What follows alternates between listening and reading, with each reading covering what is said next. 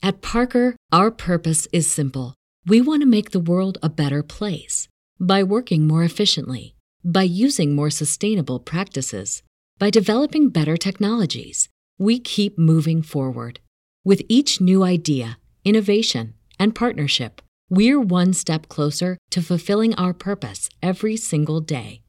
To find out more, visit parker.com/purpose. Parker, engineering your success. If the world that we are forced to accept is false and nothing is true, then everything is possible. On the way to discovering what we love, we will find everything we hate, everything that blocks our path to what we desire. Comfort will never be comfortable for those who seek what is not on the market. A systematic questioning of the idea of happiness. We'll cut the vocal cords of every empowered speaker. We'll yank the social symbols through the looking glass. We'll devalue society's currency. To confront the familiar. Society is a fraud so complete and venal that it demands to be destroyed beyond the power of memory to recall its existence. Where there is fire, we will carry gasoline. To interrupt the continuum of everyday experience and all the normal expectations that go with it. To live as if something actually depended on one's actions. To rupture the spell of the ideology of a commodified consumer society so that our repressed desires of a more authentic nature can come forward. To demonstrate the contrast between what life presently is and what it could be. To immerse ourselves in the oblivion of action, to know we're making it happen. It will be an intensity never before known in everyday life to exchange love and hate, life and death, terror and redemption, repulsions and attractions. Affirmation of freedom so reckless and unqualified that it amounts to a total denial of every kind of restraint and limitation. A scene from Richard Linklater's Waking Life.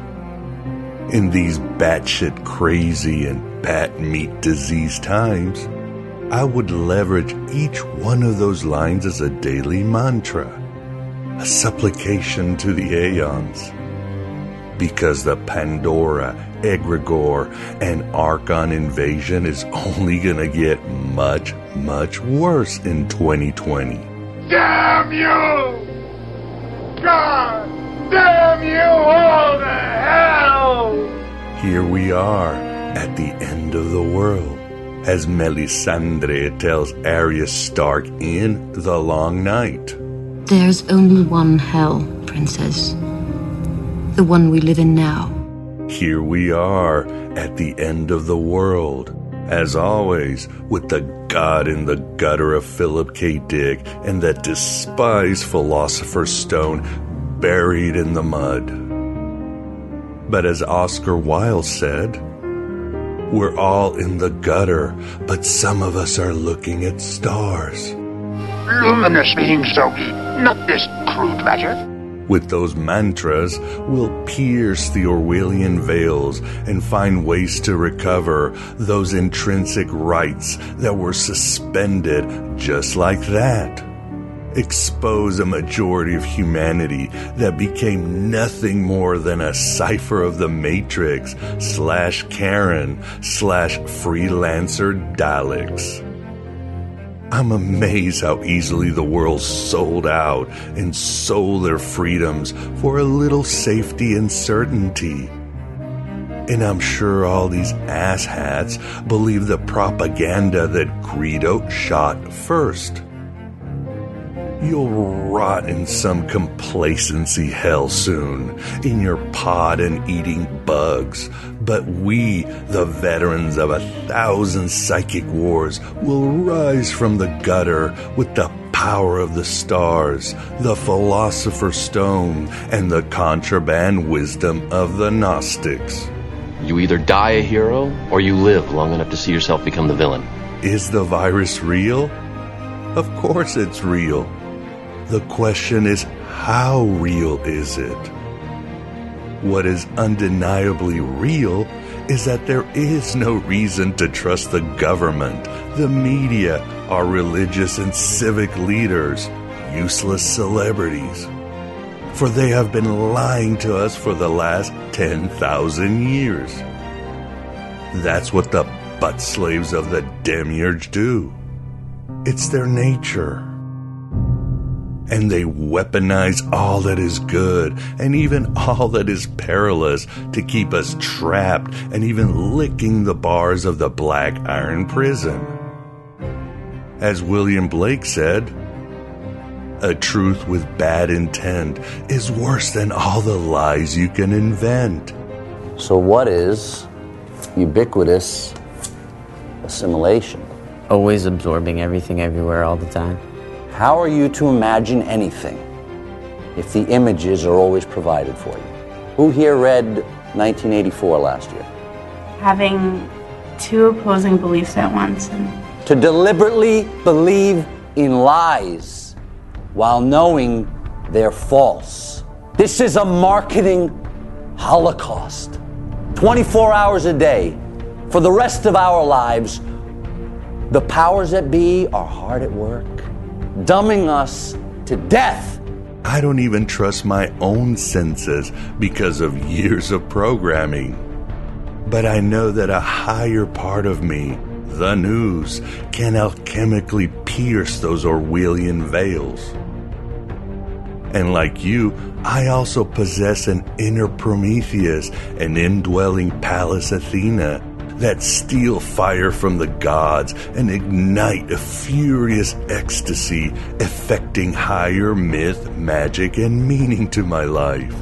By the power of truth, I, while living, have conquered the universe. Here we are, at the end of the world. So it's time to make new worlds of potential and possibility.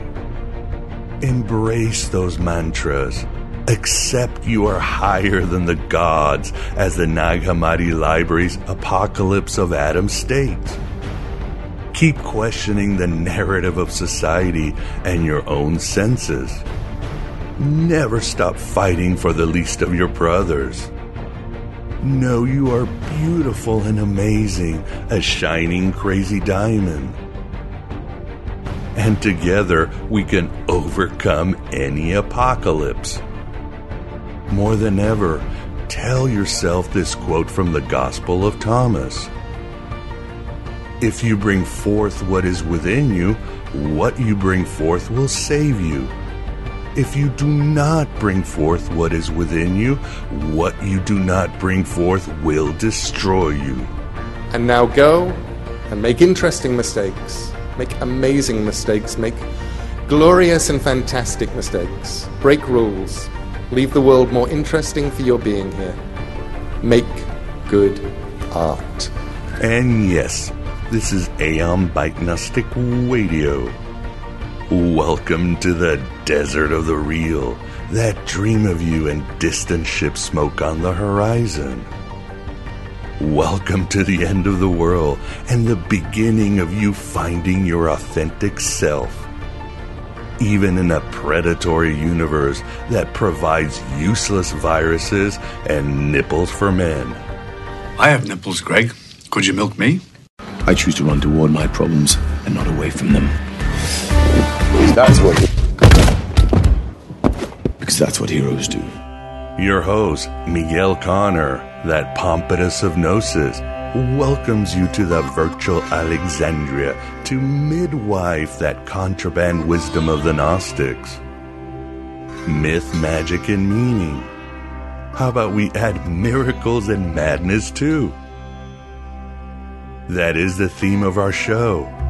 Another important key to liberation is knowing history, because what's happening today is not that unprecedented. As Mark Twain said, history doesn't repeat, but it certainly rhymes. The Bible is both the history of consciousness and a manual for mind control. There are wars and pestilence and famines in the New Testament that allowed heroes to rise and villains to increase their grip. What would they do to me? Oh, you'll probably get away with crucifixion. Crucifixion? Yeah, first offense. Magic, miracles, and madness. Nothing has changed that much. For this, we have not one, but 3 amazing astral guests on a special show. All centered on a new book, The Case Against Miracles. Truly a treatise on using your brain in a time where Yaldi Baldi and his angels are insisting you turn off your reason. I do not feel obliged to believe that the same God who has endowed us with sense, reason and intellect has intended us to forego their use.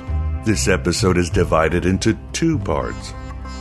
In our first part, editor and contributor of The Case Against Miracles, as well as a free-thinking exemplar, John Loftus, talks about the failure of Christian apologetics and biblical miracles. In the second part, Robert Price and Robert Connor join us for a group discussion on madness and magic in the New Testament. Was Paul insane or just a mystic? Or both? And much, much more. The greatest trick God ever pulled was convincing the world he didn't exist. First time ever these 2 Bobs were on any media together. And there was a spirited debate in one section. Woo! But all in all, an excellent and highbrow conversation that I feel will provide insights as a world ended in the 1st century. Unlike that world, we need to stop the empire today from recoding the hologram. Much easier with the contributions and work of John Loftus, Robert Price, and Robert Connor. Some people lose their faith because heaven shows them too little. But how many people lose their faith because heaven shows them too much? Here we are at the end of the world. And drawing from Anthony Hopkins in the film Instinct, you'll realize that your freedom and control were not stolen because you never had them in the first place. What the Archons stole because they overplayed their hands, what they really stole was your illusion of freedom and control. Without egoic illusions, now we can locate our freedoms and know we don't care about being in control. We have our mantras, our imagination, and that Gnostic contraband wisdom. We have our authentic selves, and we no longer deny our potential. And we have each other, as well as Sophia. Like Nikos Kazantzakis said, if we all desired intensely, if we organize all the visible and invisible powers of earth and fling them upward, if we all battle together like fellow combatants, eternally vigilant, then the universe might possibly be saved. Hal, I'm going to grant your greatest wish. I'm going to show you a world without sin. It's going to be fine. I'm glad you're here with me. I'm glad you are you. I'm glad John, Robert, and Bob are here at the virtual Alexandria with some magic, miracles, and madness. Write your own gospel and live your own myth.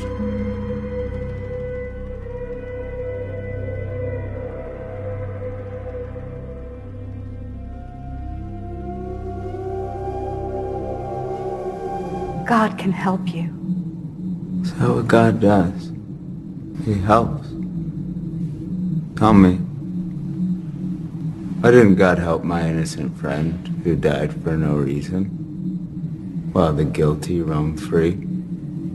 Okay, fine. Forget the one-offs. How about the countless wars declared in his name? Okay, fine. Let's skip the random meaningless murder for a second, shall we?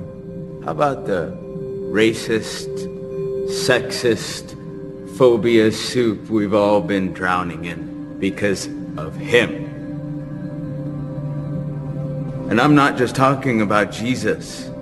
I'm talking about all organized religion. Exclusive groups created to manage control. A dealer is getting people hooked on the drug of hope. His followers, nothing but addicts who want their hit of bullshit to keep their dopamine of ignorance. Addicts afraid to believe the truth, that there's no order, there's no power, that all religions are just metastasizing mind worms meant to divide us so it's easier to rule us by the charlatans that want to run us. All we are to them are paying fanboys of their poorly written sci-fi franchise. If I don't listen to my imaginary friend, why the fuck should I listen to yours? People think they worship some key to happiness. That's just how he owns you. Even I'm not crazy enough to believe that distortion of reality. So fuck God. He's not a good enough scapegoat for me. This is the Aeon Byte interview, and with us we have the pleasure of being joined by John Loftus to discuss his book, The Case Against Miracles. How you doing, John, and welcome to the show. Thank you. I'm doing fine. Thank you. Good deal. And also with us, we've got the Moondog, Vance Sachi. How are you doing, Vance? I'm doing pretty good. It is a miracle that I got up this early on a Sunday, but other than that, let's hear what the case against the miracles is. Yes, and it is a very good case, and it's a very good book. For the audience, after this interview, we will have our interview with Robert Price and Robert Connor, which we focus more on Paul, magic, and Christianity, and some other topics. Again, the book, The Case Against Miracles, is a contribution of many excellent thinkers and writers. Introduction by Michael Shermer, and it is edited by our guest, John Loftus. So tell us, John, how did you come about in creating this book? Well, I guess I'm known for coming up with anthologies. I'm always thinking of new ideas. I kind of backed into doing them. I just wanted to do something different. A lot of anthologies were essays that had been previously published, and the editor would grab them, the best of the best, and put them into books. And but I wanted to have fresh essays. I wanted to have current essays. I wanted to have people who were in the process or had written essays that they could summarize, some of their ideas, in a one-chapter synopsis. And the Case Against Miracles just hadn't been done, in a sufficient length, I thought. And then in conversations with other people, I thought it would be an important topic. There's one, a good one, edited by Michael Martin and Keith Augustine, on life after death. It's really thick and it's really good. And we needed one on the topic of miracles. I think miracles is the key when you come to belief. And is there any evidence for miracles? How would we know if a miracle took place?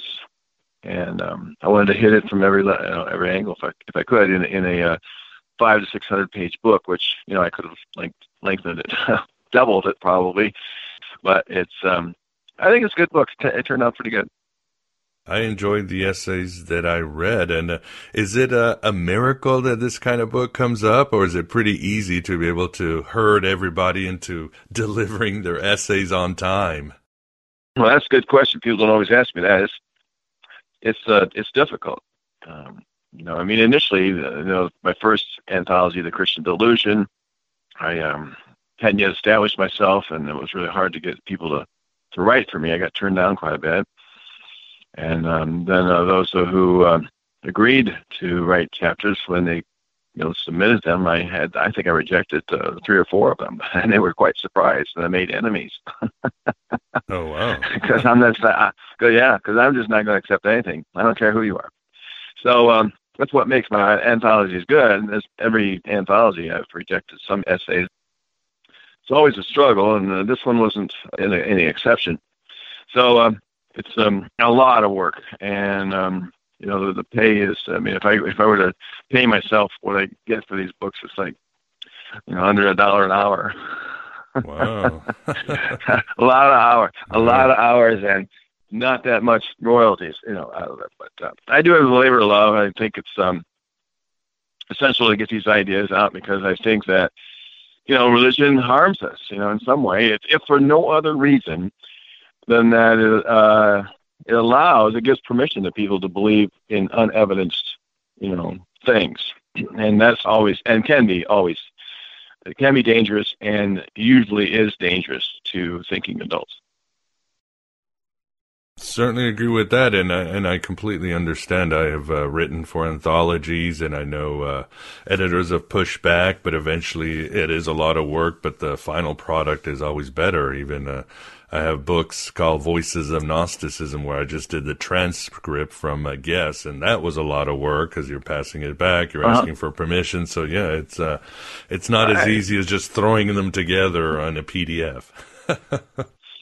No, it would be if I just read through a lot of essays and published in the journals and chose, say, 15, 16, 17 of them, and just got permission to use them, and paid the journals robbery type of fees to use them, and then I'd even make less. Not an hour, and yet it would already be published material. So it's a lot more work, but these are fresh essays by key philosophers, theologians, or ex-theologians, and historians, scientists. So I think that's what makes them so I think it's good, really good. Yeah, I really enjoyed them. And why don't we talk about some of your essays? Obviously, for the next interview, Robert Price and Robert Connor will be discussing their essays and their ideas. And for the audience, as I mentioned before, it became almost a bit of a spirited debate. Obviously, not all free thinkers think, and you should know this, John, they don't all think the same. There are different points of view, and there are little subgroups in the free thought movement, or even in academia itself. But in your chapter, The Abject Failure of Christian Apologetics, you write about evidentialism, and I believe you say that when you were a Christian, that's something you subscribe to. Maybe could you share with the audience what that is and why it fails ultimately?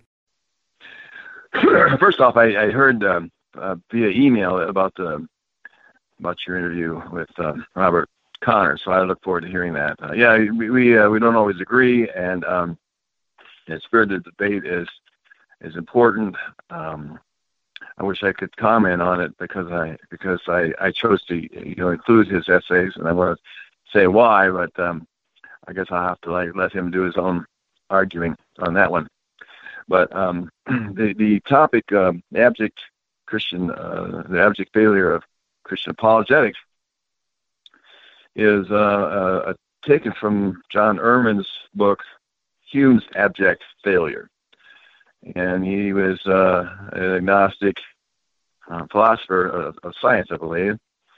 And he attacked David Hume and said David Hume doesn't know what he's talking about. Basically, he didn't have any new ideas, and we can do better than Hume. And so I thought I would use that same title for my chapter on apologetics. I think it's chapter 6. I forget now. But I wanted to use that same title because I like the title, even if I disagree with John Ehrman's assessment of David Hume. In fact, I consider this book on miracles to be a robust defense of David Hume, in spite of his criticisms. And I think that most of his criticisms are addressed in the book anyway. So I wanted to use that title because I thought it was such a good one. And I argue that Christian apologetics is an abject failure, and that we could know it is an abject failure because Christian apologists themselves disagree on how to defend their faith. And it's more than just disagreement. It's the fact that there's no, given their arguments and counter arguments to the varying different methods available, which I find, when they criticize the other methods, I find them to be quite accurate and on the mark when they disagree with each other, leaving no, sound method for doing apologetics. The first method is evidentialism, and I call it sufficient objective evidence, the criterion of sufficient objective evidence. And I don't find anything wrong with that criterion, of course. It's just that all subsequent Christian apologetics disagrees with it. And I found it interesting that of the other methods, I think I deal with 5 major methods in that chapter. Of the different methods, 4 of them disagree that sufficient objective evidence is what they should focus on when it comes to Christian apologetics. And I was intrigued because I had studied, Christian apologetics under 5 different leading defenders of 5 methods. So I now that I'm an atheist, now that I think differently, this intrigued me.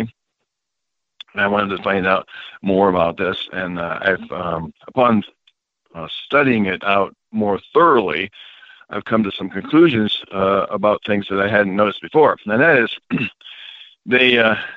there's something wrong with a faith that is defended by people who reject the criteria of sufficient objective evidence. Now, if you can't say, now my faith is based on sufficient objective evidence, then that's a key indicator all by itself, if you know nothing else, that faith is wrong. Right. And what we have, that's right, and what we have are Christian apologetics, 4 different methods who disagree in sufficient objective evidence. And that's why I stress this abject failure. Now, the people who claim that Christian apologetics is defended adequately by sufficient objective evidence, like Gary Habermas and John Warwick Montgomery and Josh McDowell, they would say, no, these other guys are wrong.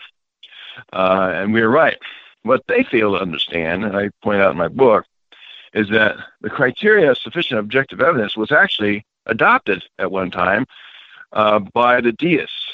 And the deists, they said, we're going to look at what reason can lead us to believe in, what reason leads us to accept based on the evidence. And they were the first evidentialists, you see. Yeah. And it led them consistently, to reject eventually reject miracles and the afterlife and morals based in a creator, and then eventually that God did anything in the world at all, leading furthermore to the adoption of atheism by deists who became atheists through the same process of looking for sufficient objective evidence. So even that method leads somewhere different than where Gary Habermas and McDowell and Warwick Montgomery claim it does. They just don't get it yet. Yes, indeed. And for you, when you were a Christian, what is that tipped you over? Did you have a road for Damascus? I think for me, when I was Catholic and wanted to move on, it was I just couldn't handle the cognitive dissonance. It was just too painful. Yeah, a lot of Christians or Christian apologists, they don't understand the cognitive biases. I think that more and more of them are understanding that. It's a relatively new field, I think, anyway, from Leon Fessinger's study of apocalyptic cults and what they do when their prophecies are shown to be a failure. What they do is they reinvent things. They change their minds. They adopt a different position. And so that's because they have to reduce this dissonance that is in their minds. Because on the one hand, they had a prophecy of a returning Messiah or something like that. And when that failed, what they were supposed to do? Should they disband? Should they, undercut everything that they believe in, or should they reinvent what they believe in? And to reduce that dissonance. So that's a fair point. That's just something they don't understand, and I do hammer on that, but not necessarily that much in this book in the Case Against Miracles, because it's cognitive biases that need to be eliminated if you really want to know the truth. And I proposed a test for doing that called the Outsider Test of Faith, where you look at your faith, the one you were most likely indoctrinated to believe in, based in threats of hell. Threats of hell, by the way, will only imprint that faith much deeper into your brain. And the best way, if there is a way at all, to understand whether or not your faith is true, is to approach it as a non-believer. Approach it as if you're hearing it for the first time. So I'm hoping that more and more Christians, as they understand cognitive bias and cognitive dissonance, they will adopt that approach, because we can't all be right in all of our different faiths and what we believe with. Some people believe with absolute certainty. So, and your question was my own cognitive dissonance. Right. I think it had to do with being evangelical and believing the Bible is true. I should just full stop. Because it came up untrue whenever I studied it out. Whenever I looked at whether there's any archaeological findings for Exodus, or any scientific findings for the sun stopping in the sky, or the Bethlehem star leading to a small little town called Bethlehem, or even the fact that stars swerved in the night, and they could that they were just hung up not that far above the mountaintops, and you could maybe even just reach up and touch them. They're that close, and that's where God lived, and that's where his angels lived, and he came down from the sky to visit us, and he took a few of us up into chariots, and like Elijah, and Enoch, all of a sudden he just kind of disappeared up there, and Jesus is supposed to come back down from there, and every eye is going to see him, except that we live in around Earth, so every eye will not see him as he comes out of that sky. So that thing, and in Genesis 1-11, I studied it in depth. I read all kinds of commentaries on it, scholarly, sophisticated commentary to try to explain it away, and none of them could explain it away. This is pure myth. Right, yeah. There's nothing to it, And when that happened, then of course, well, what else is myth? Well, maybe, just maybe, a donkey talking would be myth too. All of a sudden, my eyes became enlightened like never before. You mean the donkey never said a word? Nope. And I started asking myself, well, what would I do if somebody told me that their ass talked? I like to use that word. Or some say it's God talking out of his ass. There you go. I would say, well, okay, bring your ass on down here and have it say a few words. And barring that, there's no reason anyone should believe what he says, like Balaam, for instance, because he was the one who reported that myth, if he existed, which I don't think so. It's all story. So I started looking for that kind of evidence, the kind of evidence that is not there, or fire down from the sky, and that there's a famine. Well, God did it. Wait a minute. I hear things like Pat Robertson, saying such things like that. There's a hurricane and New Orleans got sunk, so therefore God did it because of homosexuality. I mean, anybody can say those things, right? Yeah. But which we heard about in the Bible, where is the evidence for it? There certainly wasn't any evidence that heaven is above us and God lived up there, and He sent a worldwide flood down from the sky. That's what it said. He opened the floodgates of heaven because it holds back the water up there. So I began looking for evidence, and that was the thing for me. I came down to the position that I am of today, which changes slightly, ever so slightly, from year to year, and that there's just all right. Here's why I put it. People say, "What do you mean there is no evidence for the Bible? There is no evidence for God or Jesus?" Well. And they want to say, you can't say there's no evidence. I'll say, well, what is it? And they'll say, well, got the evidence in the Bible itself. These are testimonies. These are stories written by eyewitnesses, et cetera, et cetera. And I repeatedly challenge them to describe the difference between testimonial evidence like that in the ancient world of a superstitious thing prior to science and real evidence. Now, evidence like DNA evidence like you would expect for the virgin birth of Jesus, like, for instance, Maury Povich, saying that Joseph is not the baby daddy. Or maybe, I mean, if you really want to do a scientific test, then have Mary wear some kind of chastity belt up until the time of birth and have it inspected and for that evidence. But all we got, and when it comes to the virgin birth of Jesus, is Mary's word. And Joseph apparently had a dream. Now, who's going to take a man who says, I had a dream, and in my dream, God spoke to me and said that this child from Mary is of God. Who's going to take that as evidence of anything in that day world? You see, so there's no evidence for the virgin birth of Jesus at all. No objective evidence that you got. And when it comes to testimony, the forensics show that I watch from time to time says that people lie. The evidence does not. So I'm not going to take testimonial evidence. It's all about the difference between testimonial evidence and objective evidence. And I say there is no objective evidence for anything in the Bible, anything crucial, in the Bible, anything supernatural in the Bible, anything miraculous in the Bible. Now there's evidence that seems consistent with it.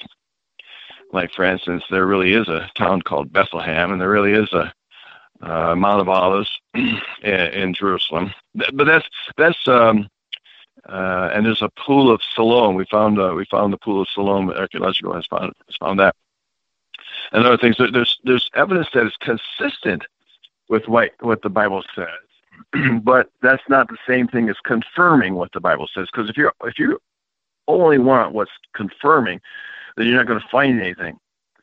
It'd be like saying, well, the city of Roswell, New Mexico, is confirming evidence that there really are aliens. No, no, it doesn't confirm there's aliens. It only confirms that there's a city named Roswell in New Mexico.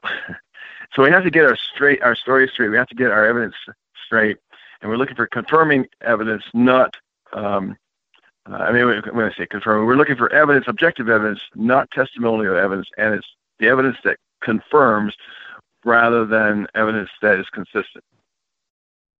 What about the idea, John, of special pleading? That seems to be used. Could you tell the audience about that and how it just makes no sense and probably drives you crazy?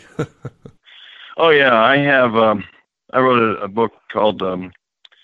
I talk about that more specifically in my book called How to Defend the Christian Faith, Advice from an Atheist. I thought I'd write a book that would teach the apologists how to do apologetics right. And in the process, yeah, it's true. It's a good book, I think, one of my best. And I thought that if I just told them how to do it right, and it leads to the conclusion that they can't do it at all, here's how to do it right. But if you do it right, you can't do it at all. That's basically what it says. Exactly, yeah. That maybe I could teach them something. Although I did give some actually helpful advice, like get a real education at a real university. And you need to realize the monumental challenges, and I list them. And you need to answer the most important question of all, and that is why you need to do apologetics at all. Why didn't God just decide to do it? Because it's so much of an important thing to Him. And I have a chapter called Accept Nothing But Objective Evidence. But one of the chapters is you must specialize in special pleading. I love it. That's what? I said that was funny. Yeah. If you want to do, so that's tongue in cheek. That advice. Yeah. I have a whole section that's just part 2. Where it's special pleading is all you got. Basically, you have arrived at your conclusion. Now, special plead to it.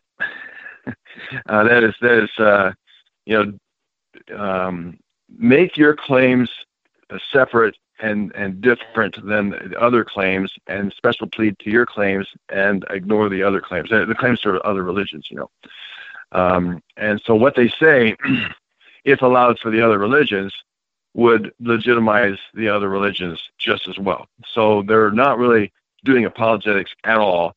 They're doing nothing but saying things like, my God's different. Oh, they're all different. So what? You get it? And that's what they'll say. Well, and our miracles are different. We have to treat our miracles differently. And it goes on and on. That's what they do when they do apologetics. And if you want to do apologetics right, then in a tongue-in-cheek way, you must specialize in special pleading, because that's the only way you can get it done. And then, of course, I argue against special pleading itself, saying it's not really any honest way to treat the evidence. Makes sense. Vince, do you have a question for John? Yeah, John, would you say that absence of evidence is evidence of absence? That's a Hitchens thing. I think that's, I'm trying to remember now. I quoted something of him in my chapter. I think, yeah. Oh no, here's what I quote in the appendix of my book, The Case Against Miracles. I said, Christopher Hitchens is dead on when he said, what can be asserted without evidence can also be dismissed without evidence. Is that the same quote? I mean, do you recognize that as the same quote? No. Let me rephrase it. Basically, supposing you can't prove a certain miracle, but does that mean that you've disproved the miracle if there's no evidence? In other words, are there some phenomenon that occurred that I don't have evidence of? Maybe I have evidence of the actual phenomenon, but that I can't prove the source of, so I must remain agnostic. You see? Oh, if I can understand your interpretation of it, then the question is, let me just see if I can rephrase it, because I remember this phrase. I just didn't use that particular one in the appendix. But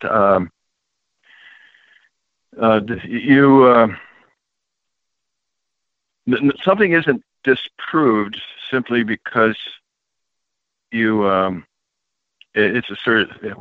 One more time. One more time. Do me that again.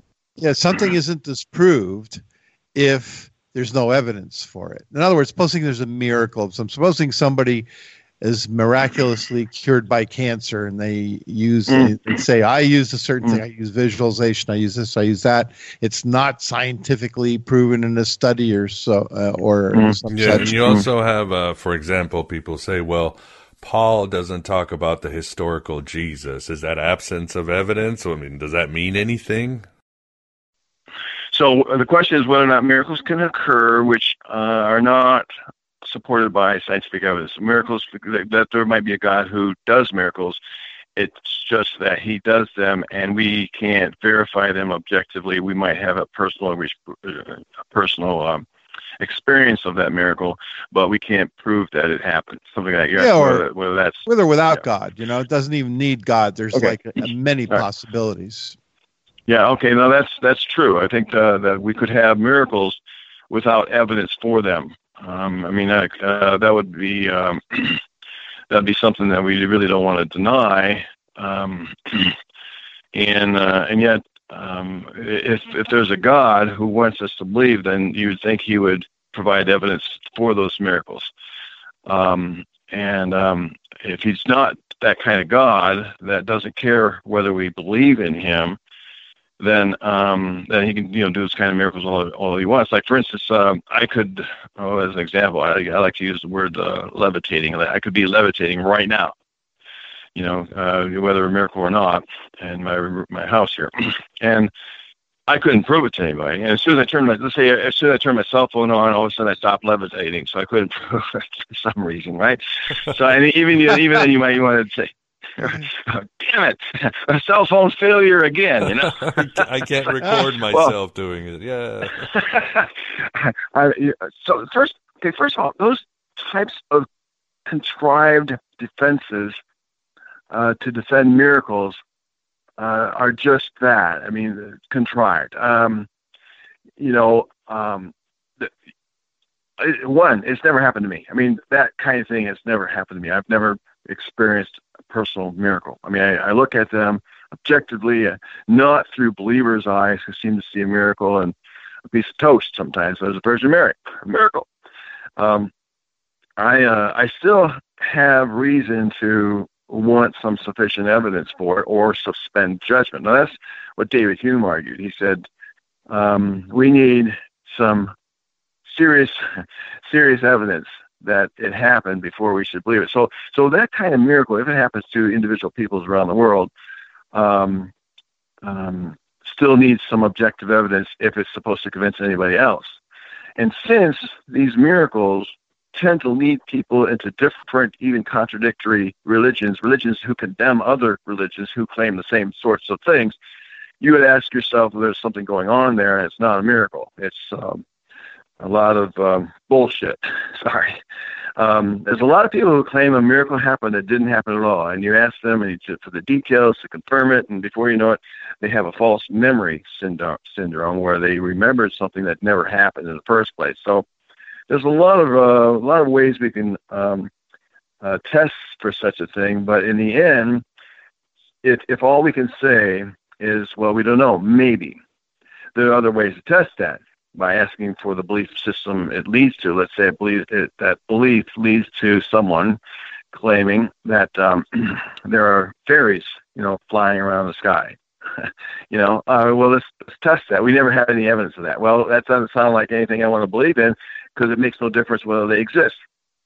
And the hypothesis can be ignored because it has no claims on me is a pretty good answer to those sorts of phenomena. But that's an interesting question. I'm not saying it doesn't leave room for more thought. But one thing this book does, A Case Against Miracles, and you'll read it in the very first chapter, is it's against any apologetic coming from miracles. I mean, David Hume, his whole argument was that I should never believe that a miracle occurred based on testimony alone. That was his argument. Boom.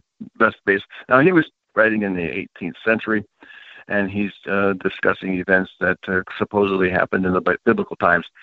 So, but not necessarily to those events, just miracles in general. But he's got an eye on Christianity, and there's no reason why, given my distinction between testimonial evidence and objective evidence, and that there's no objective evidence in the Bible for anything, only testimonial evidence that's filtered by secondhand, third-hand, fourth-hand, and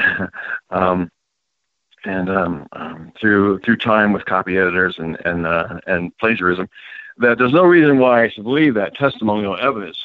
And so the same thing would go with miracles, carte blanche all the way down. So we're looking for reasons to believe miracles, not having experienced one ourselves. And I still think that even if these miracles do occur that have no evidence for them, that's no reason for anyone else to believe them. And I would think there are other ways to examine those types of claims, as I mentioned, with regard to the belief systems that with it, and whether or not it really matters if they did occur, if they are needless and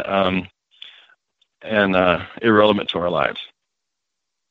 That kind of leaves history in a bad way, doesn't it? Because a lot of history is just personal testimony, written down over the year and then read over the years. Yeah, I think that gets it wrong.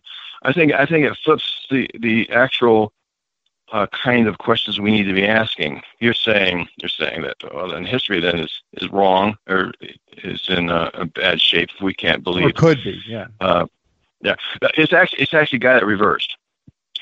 The truth of the matter is that history is bad. I have a whole chapter in my book, Why I Became an Atheist, called The Poor Evidence of Historical Evidence.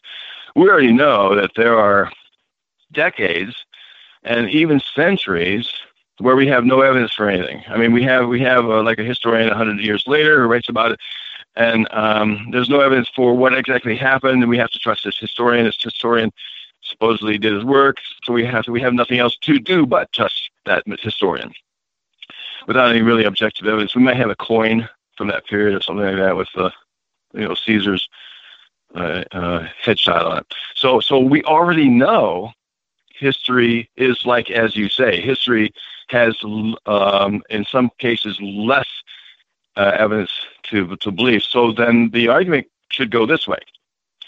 Given that history has so little evidence for it in many cases, and we have to believe, because we have to accept things on less than good testimony when it comes to these events, because we have no choice, then how much more so should we doubt the miracle claims in history? So the question actually it's flipped. Since history is poor, then how much more so is it poor to accept any claim of a miracle in the past? That makes sense.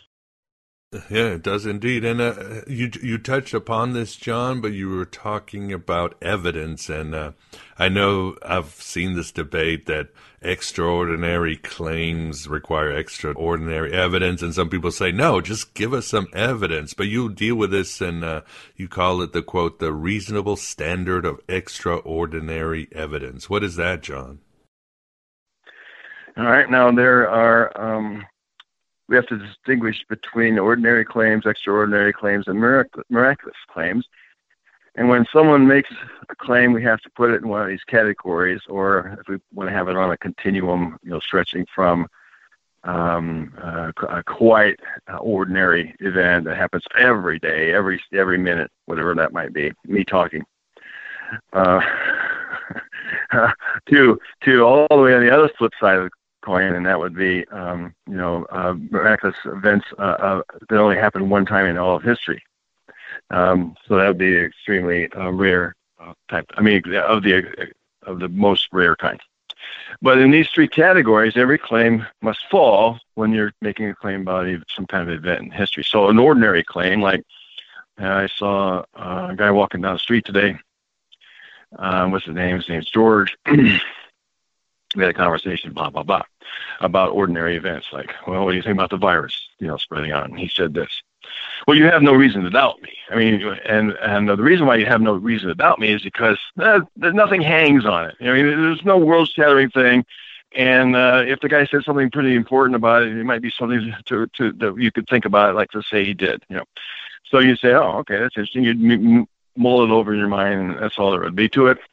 Additionally, you could verify that claim simply because I have no special interests. I have nothing going on. I'm not trying to make a point, that would be controversial. Oh, okay, well, that's fine, too. He's got nothing to gain by it. And let's just say, you know me personally, and, generally I'm trustworthy. I mean, let's just say you've never caught me in a lie, whatever. So, okay, so you have every reason to believe, just based on one person's testimony, that, such and such a date, this guy named George walked down the middle of my street, whatever. It's common, and it's ordinary, and it doesn't require any evidence for it at all, except for perhaps the evidence of my trustworthiness, however that might be. Then you got extraordinary claims, and these are claims of things that, very rarely happen. That's what they are. Richard Carrier, I like his example. What if he claimed that he has a rocket and an interstellar spaceship in his backyard? Well, that's within nature. It's within what could possibly happen. So we can't doubt. Oh, that's impossible, and on the grounds that the world laws won't allow that. But it is far-fetched, because you have to think about the kinds of things that he'd have to do that. You have to have some knowledge that he knows a lot, but he doesn't know much about that. And he'd have to have some money, and he'd have to have all kinds of hardware and whatever. I mean, just all kinds of things. You'd have to say, let me see it. Let me see pictures of it. Let me talk to people who've been there and examined it. You're going to look for more evidence than that, and the more the better. And then if he could convince you of that, which he can't, then you could believe it. Another example would be someone claims that they saw another person deadlift 1,500 pounds. Now, the world record is 735 pounds. And the body wouldn't allow you to pick up 1,500 pounds of dead weight over your head. Your bones would break. You just can't do it. We're not there yet, and we may never be. So that's an extraordinary claim, too, those kind of things. And you wouldn't believe those things, without not on testimony alone. I got to see these things. I got to see them for myself. So you need objective evidence for that, and a lot of it. You'd have to have verifiable, studies done, whatever, and bone structure and, things. And then there's miraculous events. And I like the one, where, Mary had a virgin. Mary was a virgin when she gave birth to a child. Well, that's beyond the deadlift of 1,500 pounds, because that's unnatural. That's outside the bounds of what we know to be possible. And it's beyond the bounds of Richard Carrier having a rocket, and he has an interstellar spacecraft up there. I mean, far beyond that claim. So if we wouldn't believe those claims, then we shouldn't believe in the virgin birth claim. So this is a kind of objective evidence that is never found with any event in the Bible, and never found within any other claim that we know of. I mean, we just don't have that same kind of evidence that would prove a virgin birth, because we don't have that same kind of evidence that could prove someone lifted 1,500 pounds. And so that's the case against miracles. Give us the same kind of evidence that would prove Richard Carrier's claim or the deadlift claim, and then we can talk. But at that point, all we have is we're still at the extraordinary claim. We're not at the miraculous claim.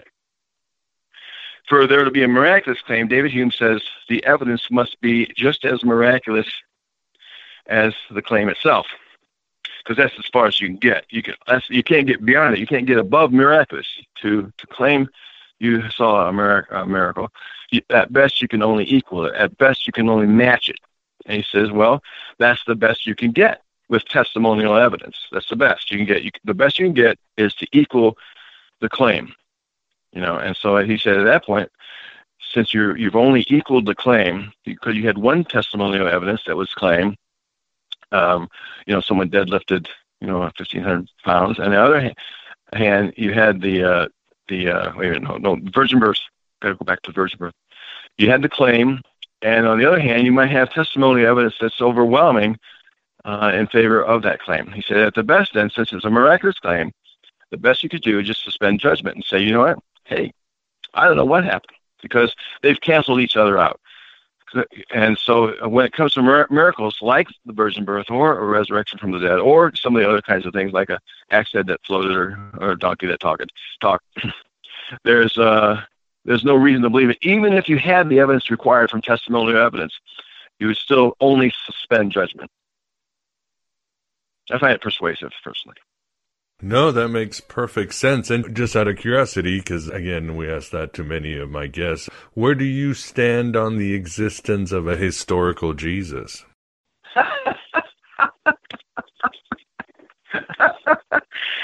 That is so much more important of a question to ask than anything else I've got to say. It's today's shibboleth. It's like, can you say the word correctly? Let's listen very tightly and see what his elocution is. So let's see if he's got his, and see if he's one of us or not. No, I'll answer, but that's fine. I'm co-editing with Robert Price a new book on Jesus mythicism. Had he told you? No, he hasn't told me. He's actually sending me his book on Lovecraft, so I got to crack on that first. Yeah, we're co-editing a book on Jesus mythicism. What we've done. He invited me to join him. Very cool. Yeah, and it's titled "Varieties of Jesus Mysticism." We already have a contract, and we're just waiting for a couple of final chapters on it, and then it'll go to the publisher, and 9 months to a year later it'll be out. And what it is it's a series of new essays based on books and writings and other things like that, of course, where various Jesus mythicists explain how the myth began. You know, they have different theories. How did this myth begin? Was it a Roman hoax? You know, was it an angelic being in the sky? You know, is it based only on the stars? Yes, there's a whole bunch. Yeah, or is it based on Old Testament? Yes. Right, that's right. And one author claims it was originally a play that was written for actors. You know, so and so we. You know, and I've got the preface. I wrote a preface to that book, and that's all I did. My claim, and it answers your question, is that we know that that Jesus didn't exist in the Gospels, because what we have at best from the various accounts that we have, Matthew, Mark, Luke, John, and other non-canonical Gospels, what we have is a composite figure. And composite figures never exist in reality. And I said it'd be like saying Santa Claus is real, or Sherlock Holmes is real, or one other character, Popeye. Popeye was actually based on a real person, and but he gets so lost in the cartoon that it's not that same guy. You know, that's the point. It's not the same guy. I mean, you can't. And Santa Claus is kind of based on a real person too, but it's clearly not the same guy of Saint Nick. I mean, you know. So, in my preface, I simply use those as examples, and I say, what we know, and really is not up for debate among people who reject Christianity, is that this Jesus existed. He clearly did not. He did not do these miracles. He was not raised from the dead. He wasn't born of a virgin. This guy never existed. And so that's what my contribution is. So I hope that answers your question. Yes, and you deal a little bit in your great chapter, The Resurrection of Jesus Never Took Place. And, for example, a new insight I found is you mentioned a census done, I think it's 48 AD, and it talks about, I think in Palestine there were 8 million Jews, and nobody heard of Jesus then. Not one tweet or blog post or mention. Yeah, there were, I think the census revealed there were 2.5 million Jews living in Palestine at the time. And I find that sometimes Christians, especially Catholics, they seem to do some good research. You know, honestly, they don't care what they come up with so much as, you know, they believe in the church and the magisterium and you know, the creeds. They can believe or say they believe those things without actually caring what the Bible says. I mean, it's really odd. And so some of their research has been pretty good. And David Sim wrote a really fine essay from which I get these figures, and based an argument based on what he wrote. And he goes through the Book of Acts and other kinds of artifacts that he has found, and conjectures that there were only 1,000 Jews in the Jesus movement at the end of the first century. So, okay, wow. yeah. So, and they weren't in Palestine. I mean, most of them were outside of Palestine. So, with that data, as best as we can come up with data, usually it's exaggerated, but still, even granting some excesses, that the Jews didn't accept the gospel. They just didn't accept Jesus as a Messiah. And it seems like to me that's a pretty good argument for that the New Testament was co-opted by writers outside the Jewish circles who came up with, or either outside of it or had concocted pagan ideas about who Jesus was or did, and certainly not a resurrection. Who though? Who did that? I've been listening to a lot of things, like love listening to Robert Price, for example, but I haven't heard yet any postulates about actually who started it all. I've heard about things in the past that it could have been drawn from, ancient things like Dionysius and so forth. But do we have any evidence that anybody started Christianity at all? Well, I think it was you have to ask Dr. Price on that, see what his views are. But I think Gerard Ludemann wrote a book called Paul, the Originator of Christianity. Screw me if I got that all wrong, but there's a book out there. Paul, the First Christian, something like that. I don't remember now. But he makes a persuasive case that, at least it does to me. I mean, we do know that the first writings in the New Testament were written by Paul, 1 Corinthians, Galatians. And I think a good case can be made that Mark's gospel was later and may even be, in my view, taking some of Paul's theology and writing it up into a gospel format. To see that, you might want to interview or get the book called Deciphering Jesus by R.G. Price. I think he did a really good job of laying that case out. So that's one way. I think Earl Dowry's view is that these ideas were floating all over in the Roman Empire, and they just might well have been, and that somehow the Jewish idea of the Jewish Jesus idea somehow was dominant or something like that. So it's weird though, because Paul didn't talk about the actual Jesus of the Gospels at all, except, saved through Jesus, then no sins, and didn't talk about any of the actual Gospel stories. So I doubt if Paul actually made all the stuff up in the Gospels. Must have been somebody else. Oh, I see what you're saying. I see. Yeah, he talks about Jesus though. Yeah, the image of Jesus, and then and then that's it. Well, it would stand to reason if the whole story is myth that somebody wanted to put flesh and bones on Jesus. I mean, we see that happening in the four Gospels. In Mark's Gospel, there was no resurrection seen, no body to be had. But by the time you get to the Gospel of John, he's eating, arriving and eating fish with them and stuff like that. So we see that mark taking place, ever so slowly. Maybe by leaps and bounds, but yeah, they had to put flesh and blood on things. Yeah. Yeah, we also have to keep in mind that there's already churches when he's out there preaching. But yeah, you mentioned Earl Doherty. That's still one of my favorite books. I think it stands the test of time, The Jesus Puzzle, and you just mentioned this, John, there was like a country bumpkin wisdom group that had the Gospel of Thomas, or maybe put Jesus, replace wisdom.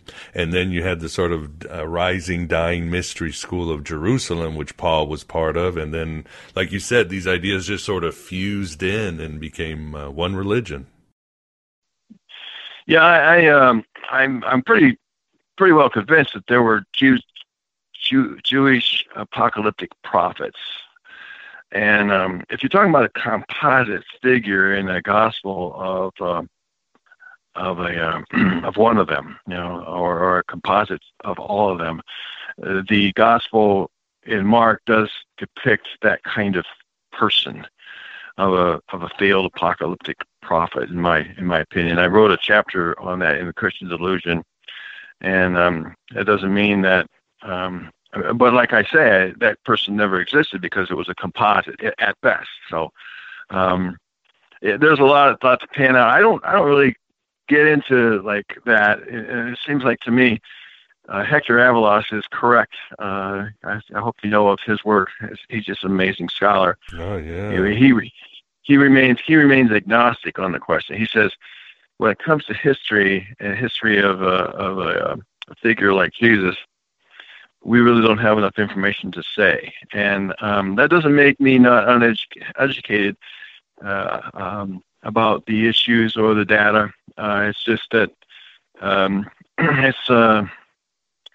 I think Bob wanted me to write a preface where I said, hey, all of a sudden I'm convinced. I don't know. But it doesn't matter. I'm an educator in that book. I just simply bring in some views so that people can read them. I think it's fascinating because a lot of people just hear the word Jesus mythicist and they claim everybody's saying the same thing, or everybody agrees about the same thing. Well, they don't. So I think this would be a good seller. They have different views about how Jesus originated and who Jesus was, and I find it fascinating. I think that the readership will as well. But for now, I got The Case Against Miracles. I just hope people read it. It's really good. I think that there are a lot of atheists that don't think Hume did a good enough job, but I defend him. David Conner, the very first chapter, defends David Hume, and the appendix in the back is a book review of the most recent scholarly book on David Hume, written by William Vanderberg, called David Hume on Miracles, Evidence, and Probability. It's about $70 right now online, but it's so you can read the review where I tell you what he says, and it's a master defense of David Hume. We hope that we can put David Hume back on the board, and the Christians are going around saying David Hume has been destroyed, and like that's some kind of a victory, and that's one thing, if anything, that people might get out of this interview and what to look forward to. I think that David Hume is one of the greatest English-speaking philosophers ever, and his argument on miracles succeeds. If you were to put a headline on that, I want to emphasize that. It makes it controversial, of course, for some, because Graham Opie does not think Hume's argument succeeds. Michael Martin does not think it succeeds. And some others don't. Richard Carey doesn't think it succeeds. But I think I argued very convincingly, along with David Conner and William Vanderberg, that it does, and that we should continue hailing his efforts at the miracles. And but I argue, even if it doesn't succeed, the argument against miracles succeeds. So don't get that. They're not intertwined, but it's about time that people stop picking on Hume. Stop picking on David Hume. Stop it. No, just stop it. Awesome. Well, yeah. Yeah. For the audience, great read. Enjoyed The Case Against Miracle. Upcoming, we've got Robert Price and Robert Conner, but we are at the end of this interview. Great interview. And first, Vance, thanks for keeping us company on this journey back in ancient times. Oh, yes, it's fascinating, and glad to meet you, John, and good luck with getting the book out, and enjoyed the interview. Thank you. I was honored to be on it. Yeah, thanks a lot, John. Appreciate it, and good luck with everything. All righty, and there you have it. The entire interview with John Loftus. I'll keep it short and unsweetened. Led us to Robert Conner and Robert Price, and as mentioned, with a spirited mini-debate in one section. For AB Prime members and patrons at Patreon, you get the full sacrilege.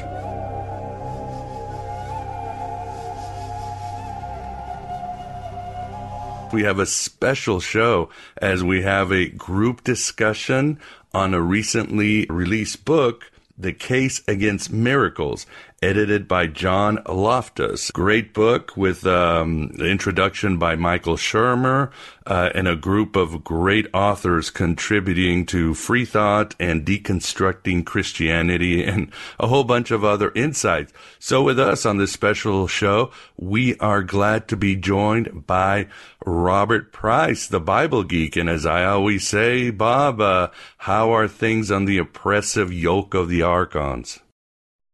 Middling to good. Have to fight off the bat-winged servitors of the demiurge, but it's not too bad. In fact, I'm kind of becoming friends with them. Yeah, I know. I was thinking, in the secret book of John, they've got an Archon for every body part. The guy who's working on our immune system, probably named Corona, he's like dropping the ball, don't you think? No doubt. But what are you going to do? And then there's also the Archon Biden. the guardian of stupidity. But I don't want to get into that. Sorry. Yeah. No, let's not get political too. But of course, the jokes will, of course, have to come because we're all having a good time in this time of quarantine. And somebody whose ideas are never quarantined and I always enjoy having on the show is also a contributor to the case against miracles is Robert Connor. How you doing, Robert? I've been worse. Have you been better? I hope. Yeah. Every bit has been better. But yeah. Awesome. And we also have the one person who does not have Robert or Connor on his name, and that is Vance Sachi. How you doing, Vance? Oh, I'm fine. I'm hunkered down here with my anti-bat bunker around me. Excited to hear from both Robert and Bob about Paul and all these other things. And I'm also an official apostolic Bible geek. So I've heard many Bible Can I get a witness? Amen. Oh, I got a bat here I'll send over to you. Yeah, and of course, if we talk about Paul, I would like to request for you, Bob, that you use your Paul Lynn voice if you can. That's one of my favorite ones from the Bible Geek. And John Wayne, of course. Within Christ, reconciling the world to himself. It's wonderful. All right, well, how did this book come about? I'm assuming John Loftus just reached out to you, pitched it to you. I've never been part of something like this, but how did this come about? Bob, you want to go first? Well, I just got an invitation from him, and most of the topics he had suggested were taken, and but I've kind of wanted to do the incarnation anyway, because this is supposed to be the big miracle. I mean, even more so than the resurrection, and I thought I had an interesting angle on it, so he was okay with it, and I wrote it. Awesome. Yeah, great article, and we'll discuss it. What about you, Robert? How did you get involved in this heresy? Well, I had done a lot of research on magic in early Christianity, as you know, and had kind of worn that subject threadbare. And I chipped in a chapter on that, and then I chipped in another chapter on the missing parousia, which has also been kind of litigated to death. But the chapter that I was most interested in writing was the next to last chapter in there on Paul's Christianity, in which I argue that Paul was, in fact, if not functionally, clinically insane. And let me just use Edward O. Wilson's definition of insanity from his book, Consilience, the Unity of Knowledge. Quote, "The persistent production of scenarios lacking reality and survival value is called insanity." And that pretty much sums up Paul. And as I wrote this chapter and went through the Pauline letters, the 7 that are generally agreed to be authentic, I found a lot of information in there that would point to even contemporaries considering Paul to be basically batshit. But isn't that part and parcel of being a religious leader, whether you're talking about, hearing voices and all that, whether you're talking about Muhammad, Shabbatai Zevi, you name it, isn't that part of that goes with the territory? Yeah, and surprisingly enough, in an encouraging way, in a positive way, that has actually entered mainstream psych literature. I would point the interested listener to the second edition of Psychosis and Spirituality, Consolidating the New Paradigm, which was released in 2010. And that is a collection of essays by people in the field who notice that there really is not any clear distinction between psychosis and religion. In fact, the line is so blurry as to be indistinguishable. And Colleen Shantz, interestingly enough, wrote a book in 2009, published by Cambridge University Press, Paul in Ecstasy, the neurobiology of the apostles' life and thought. So I am certainly not an outlier or on the fringe in questioning Paul's sanity. That has become actually pretty common. It has been questioned for quite some time. And I think that is becoming a more productive line of thought in psychological literature generally. The connection between insanity and religion seems to be pretty tight. And what do you think, Bob? Do you think Paul was crazy or crazy like a fox? Or I was listening to, you were on with my friend Derek in the Myth Vision podcast, and you were talking about the Pauline letters might be just written by kind of a patchwork put together. We don't really have a person. Or what do you think of Paul's sanity or what is written about him? Well, there are, for one thing, when somebody gets into a system of thought, whether it's political, philosophical, religious, it's there. I don't see usually insanity so much as delusion, that they're laboring under a false system of thought, or a groundless one anyway, and that within the system it may make entire sense. There's just no real reason to believe in it. There are crazy people, and I don't see that in Paul. But then again, I have the same problem with this that I do with any orthodox attempts to synthesize a Pauline thought or Pauline theology. As you just mentioned, I tend to go with the Dutch radical school of Van Manen and others, and I think that we've got patchworks by different Paulinists, polemical corrections and counter corrections.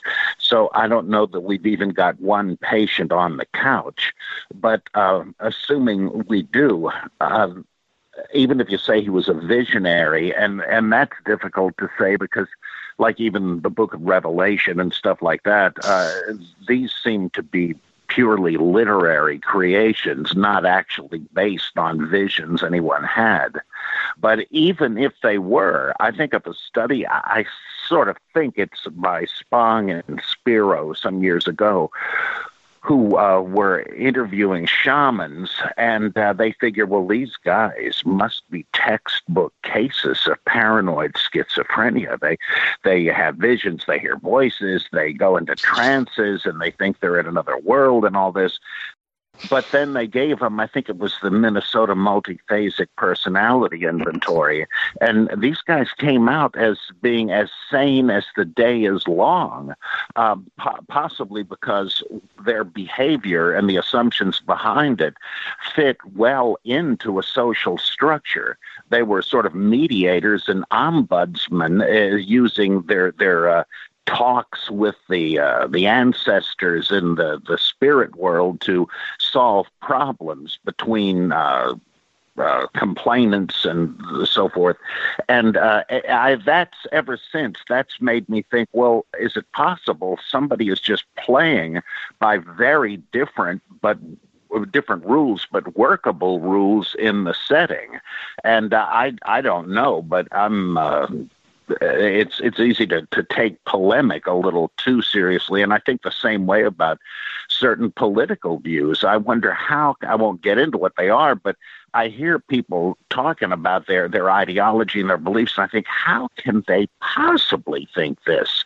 Well, they're totally part of a particular plausibility structure, and within that, by the ground rules, it makes sense to them. I just am not part of the same thing. I'm not playing the same game. So to me, it looks bizarre.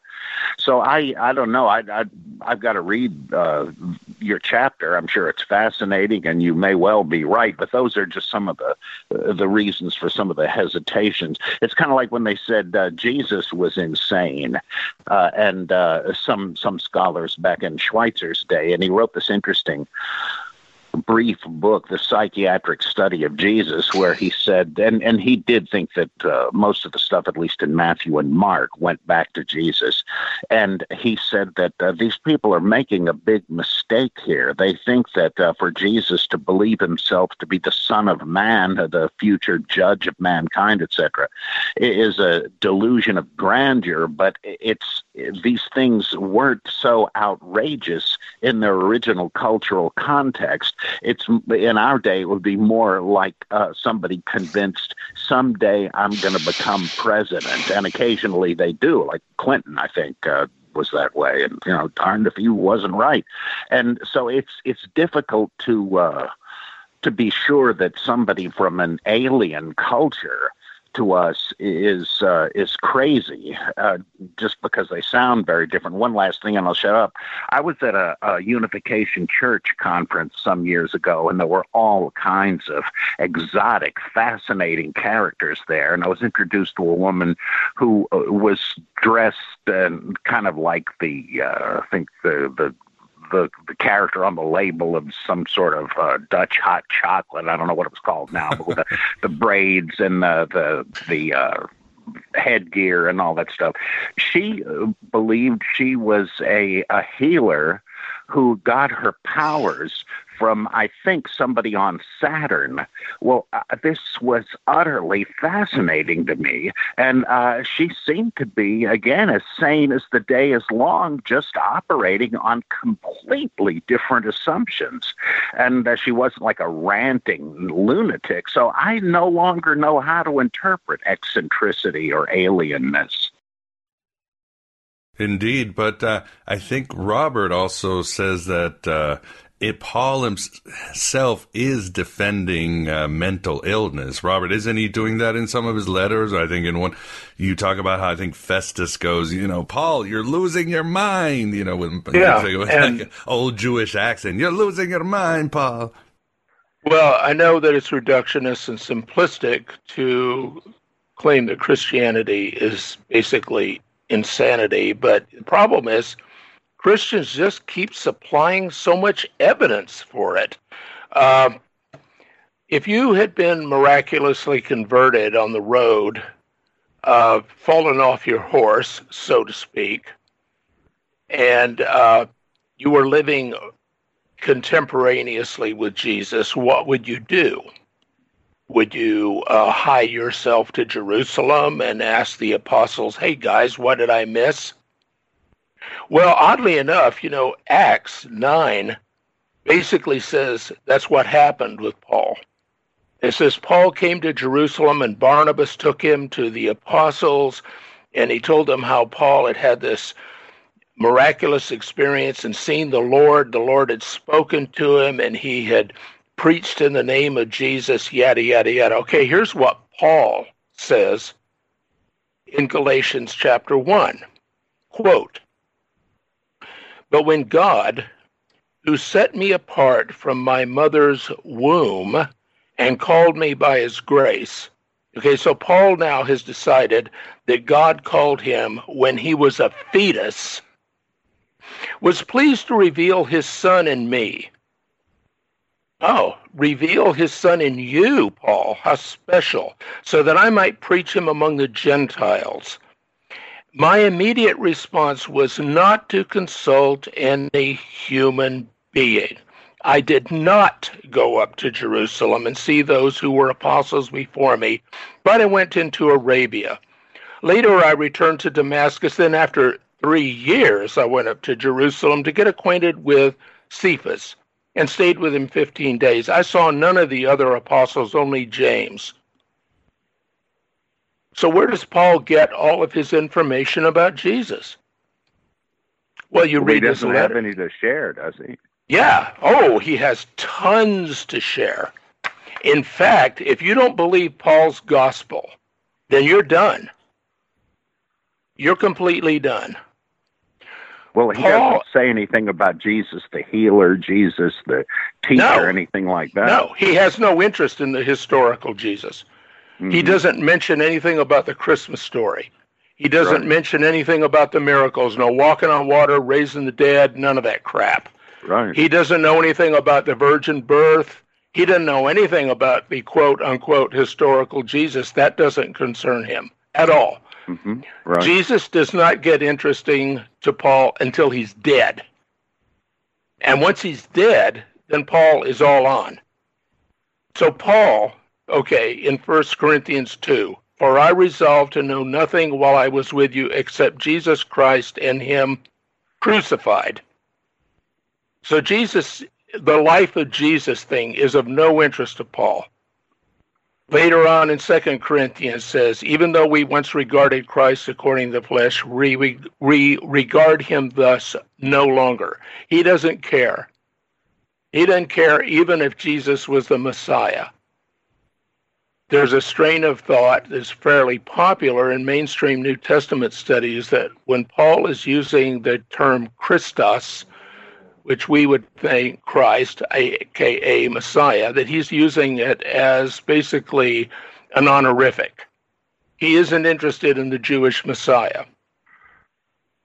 I mean, how would you expect the Jewish, why would you expect anyone expect the Jewish Messiah who has come to deliver Israel, why would you expect him to be arrested and crucified by the Gentiles when he's supposed to be, taking names and kicking ass? And instead, the Gentiles arrest him right off the bat and nail him up. It's like, really, some Messiah coming with the clouds of heaven, blah, blah, every eye will see him? That Messiah? Yeah. Paul isn't interested in that Messiah. Paul is interested in his visions. And Paul's letters are full about his visions. Woo, he is a visionary. I don't see how this adds up to him being insane. I mean, even if this is all by or about Paul by people that knew what they were talking about, which I doubt, that does, Joseph Smith claimed to have visions, but he doesn't appear to. He may have been a trickster, but I don't think he showed signs of being a lunatic.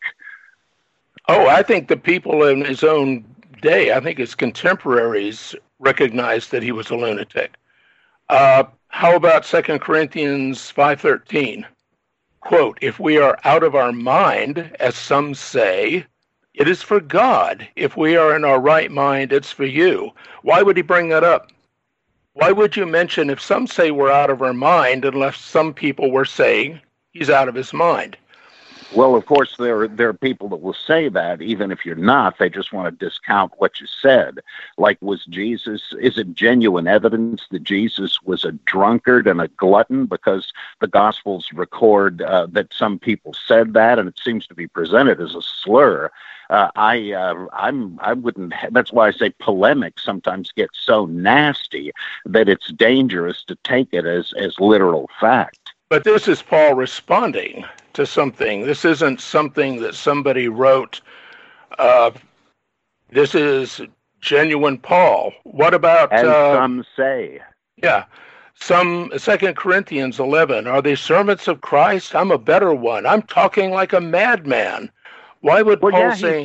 why would Paul say I'm talking like a madman unless somebody had implied that he was a madman?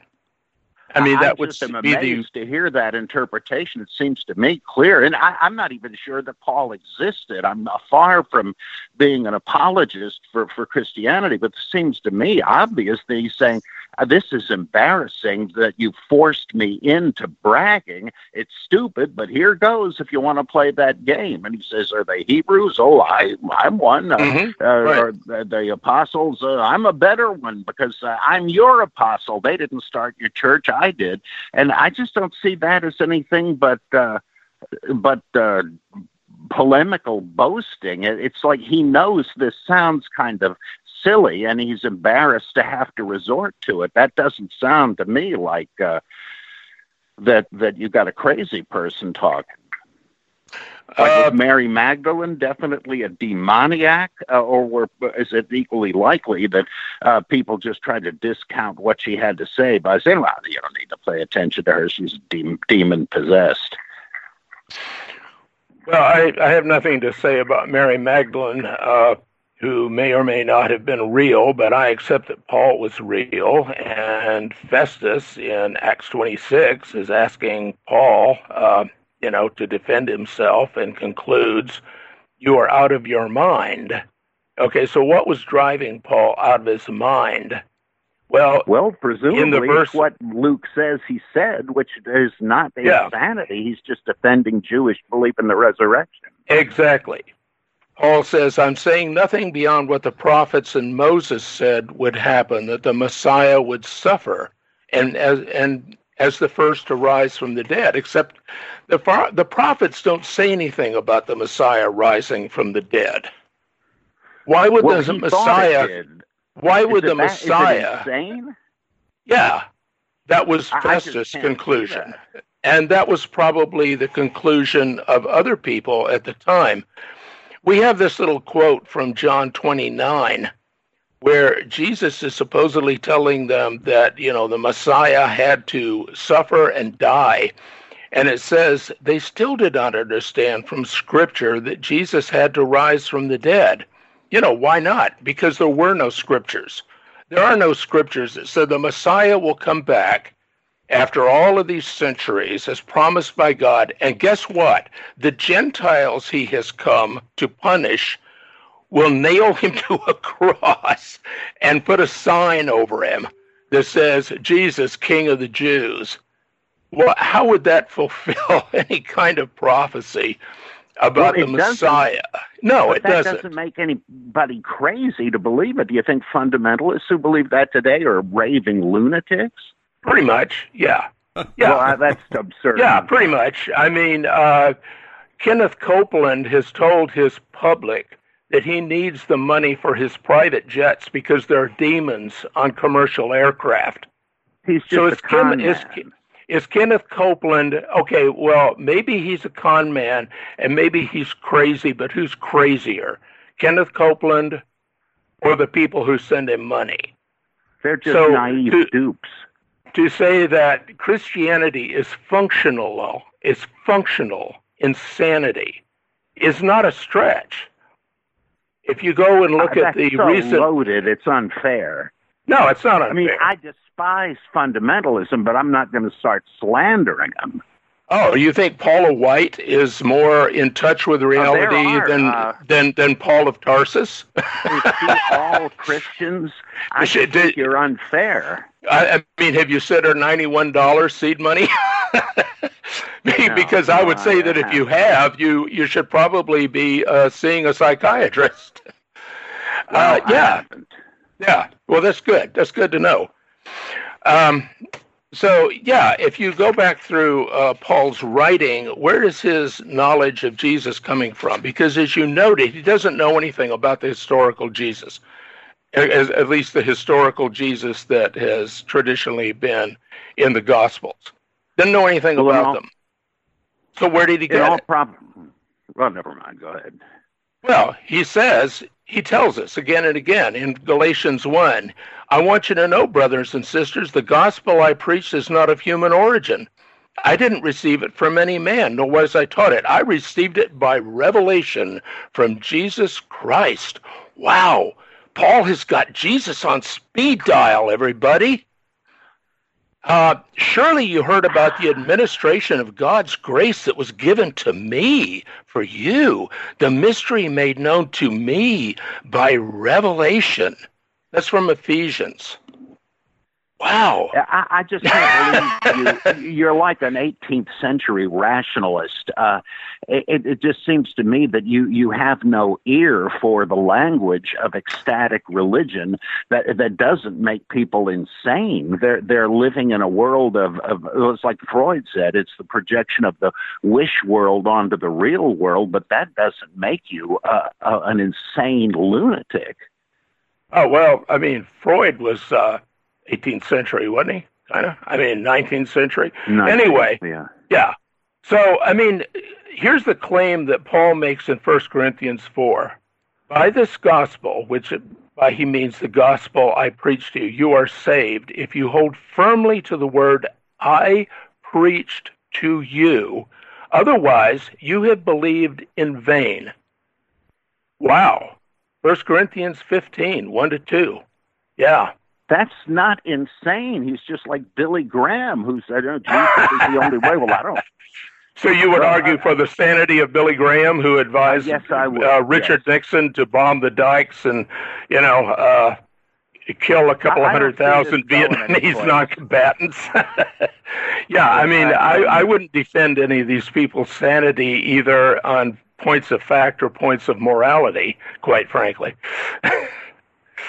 Well, I think we got an unbridgeable gap here. I just can't accept any of this.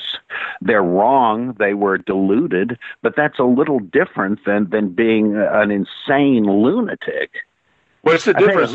Tell me what the difference is between delusion and lunacy, because the recent psychiatric literature on religion is unable to find that line.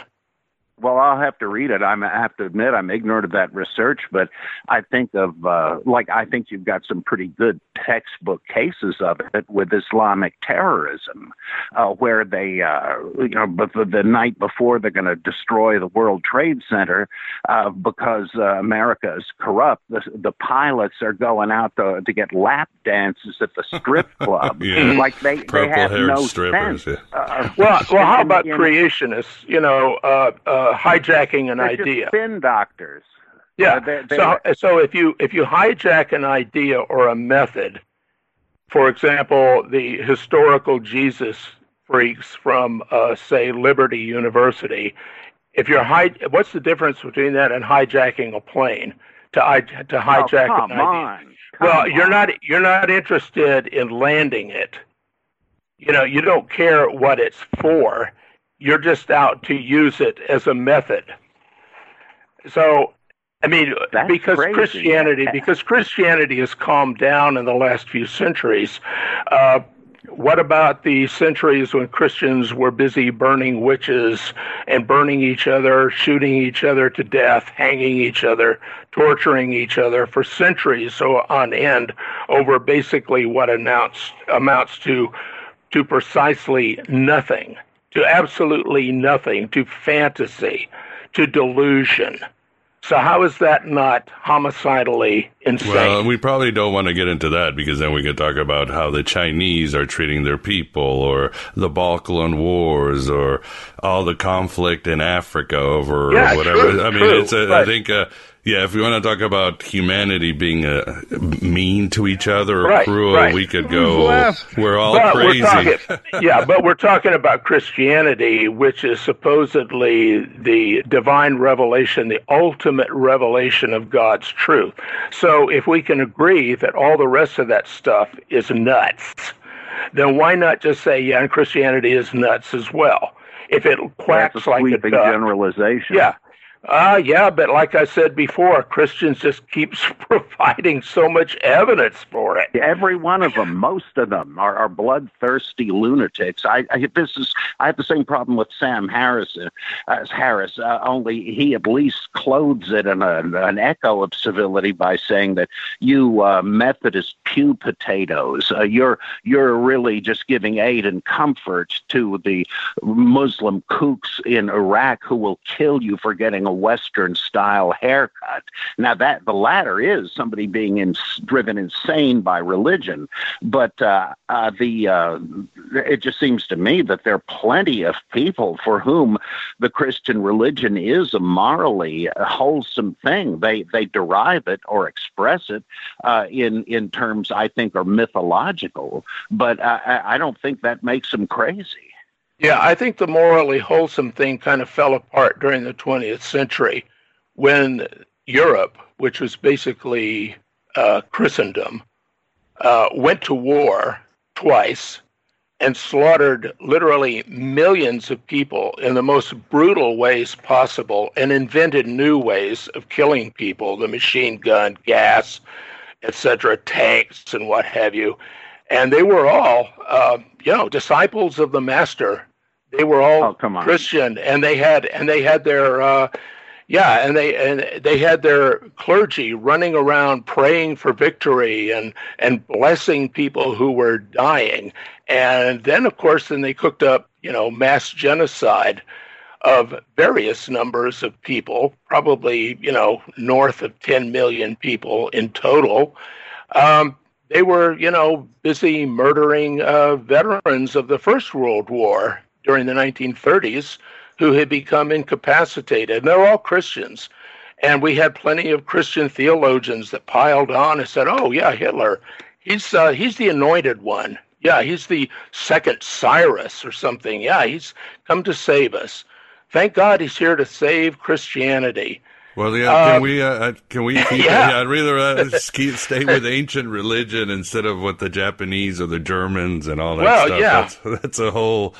But this is Christianity. Christianity isn't just an ancient religion. It has 2,000 years of evidence. Right, exactly. But yeah.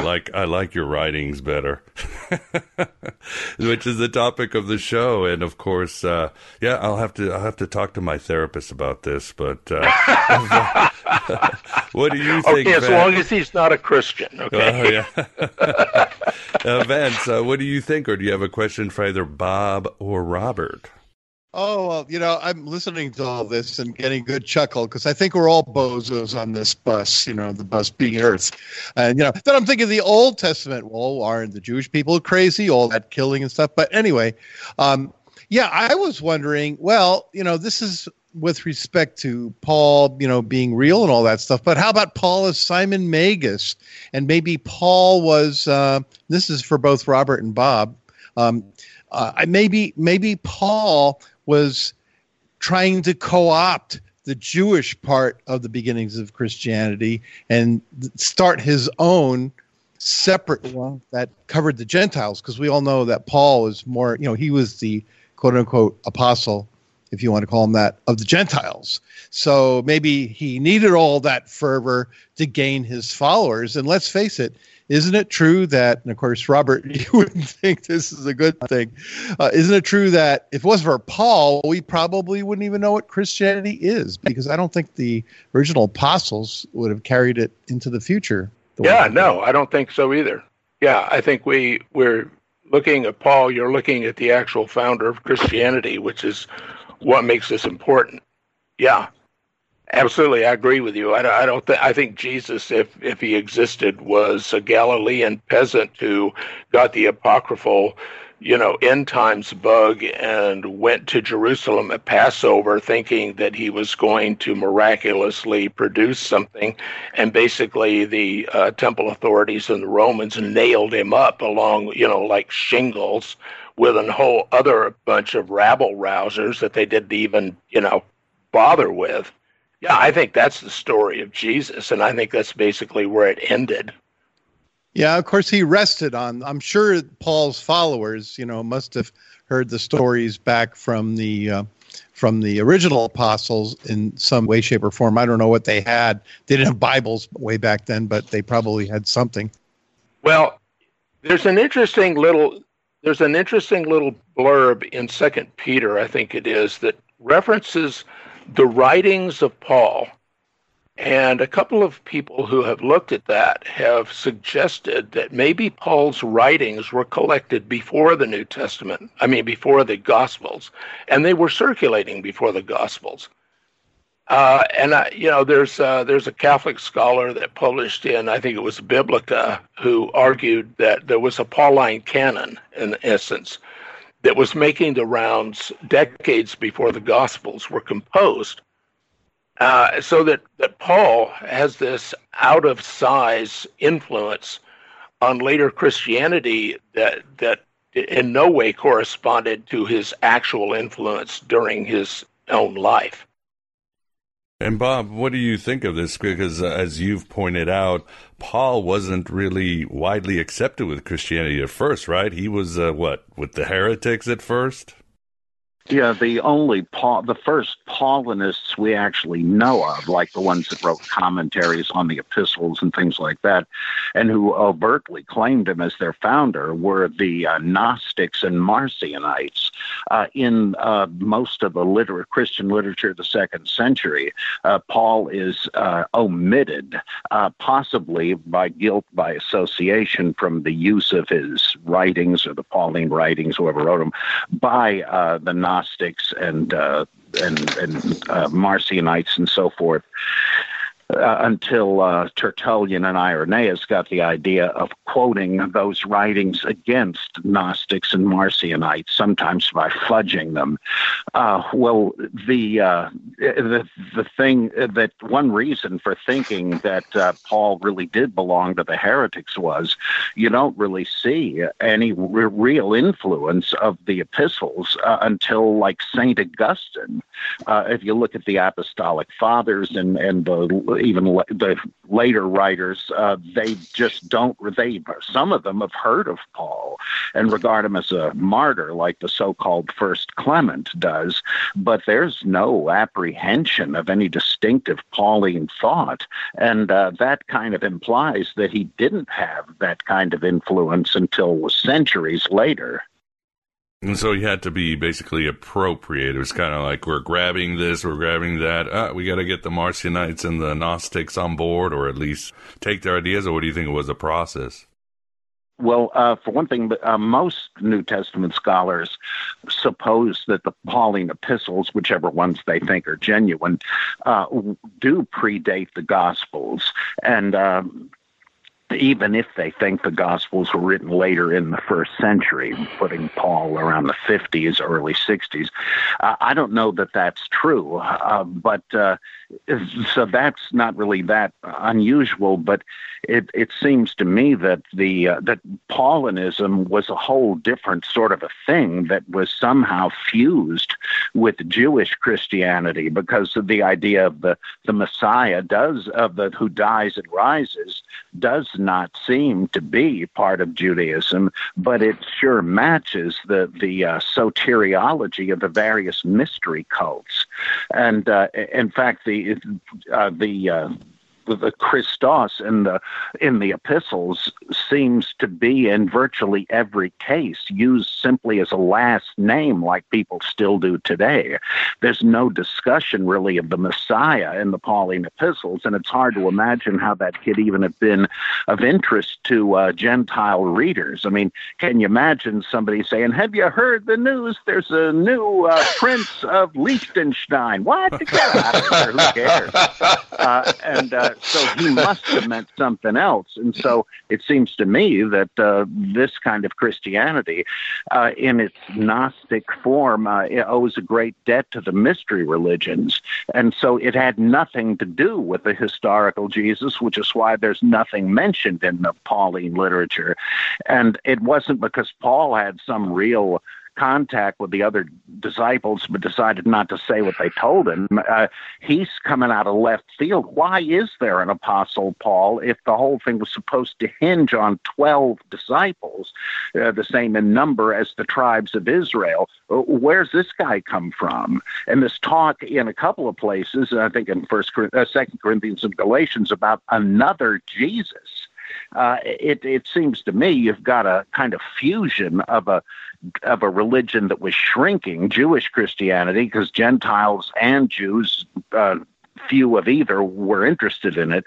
They survived by merging with Gentile Paulinism and trying to harmonize them, and that's where Marcion comes in. He seems to me to have been quite correct that the gospel of in the Pauline literature is not the gospel of Jesus presented in the Gospels, which is mixed with, which is a kind of Judaism.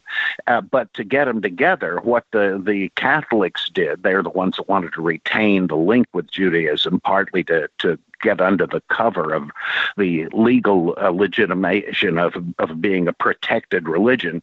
What they did was to say, well, yeah, Jesus was the same as the Jewish Messiah. And and did you know he was predicted in this and that verse, which of course is not the case, but they twisted the text to make it look like it. And the ordinary Christian had no copy of the Bible. He couldn't even check it out if he wanted to.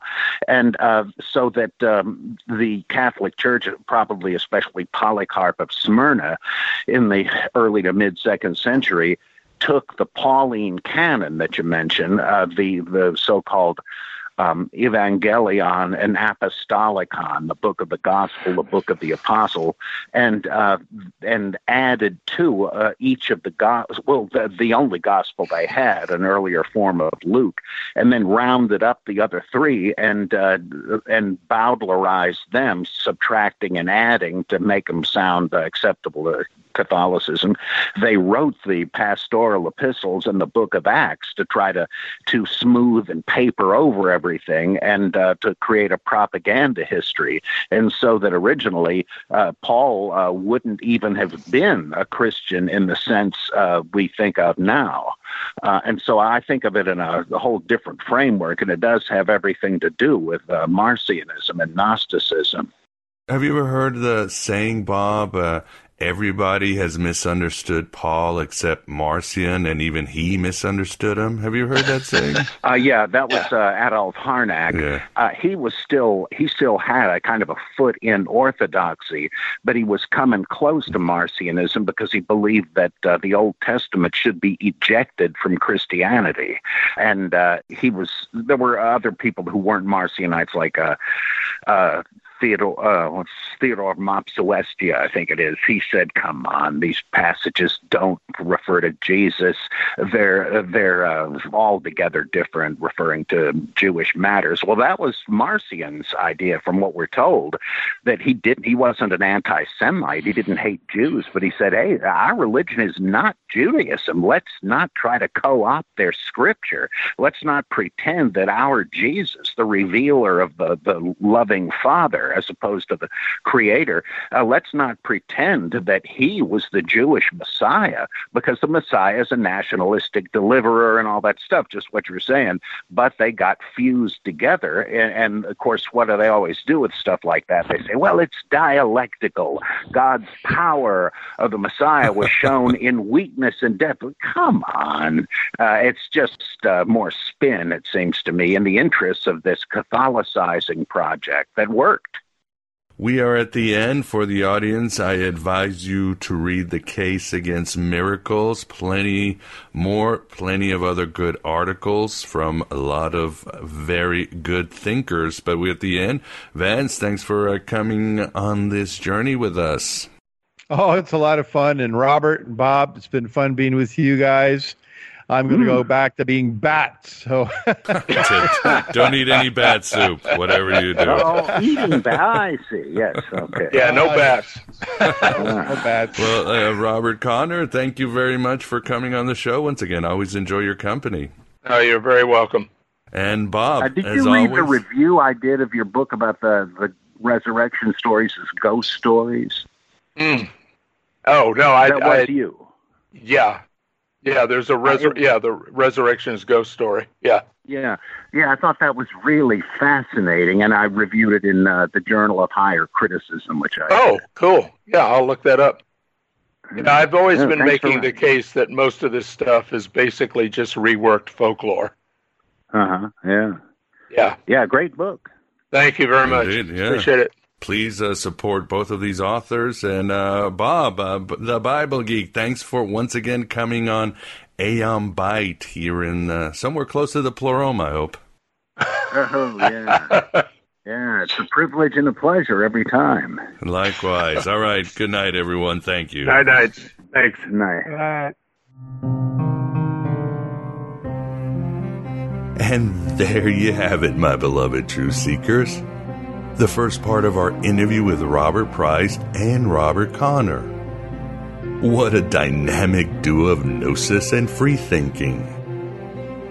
In our second part, we'll deal deeply with magic and Christianity. Was Jesus a magician? Perhaps, but we do get into some mythicism as well, and a deep dive into the doctrine of incarnation. and much, much more. Did Robert and Bob lock Baphomet horns again? You'll find out. Become a member for the full spectrum of magic, miracles, and madness in the New Testament. Your support solely keeps this Red Pill Cafeteria growing. In fact, Aeon Byte has grown so much, advertisers are reaching out to me. But I only want to serve you and only you. You won't find this high-quality Gnostic and Hermetic content anywhere else on the internets or even MeetSpace. Please go to thegodaboveGod.com to become an AB Prime member or patron at Patreon. For this and all full episodes and other infernal rewards. The world doesn't need a spiritual solution today, but a heretical spiritual solution. For any healing and for anyone navigating these dark, dark times. And if you've got holes in your pockets due to the monkey shines of archons or viruses, let me know. I'll give you any full show on the sick house. Do it all the time, and no worries. Thanks for being here. Thanks for being yourself, your true, authentic self. Hello and goodbye as always.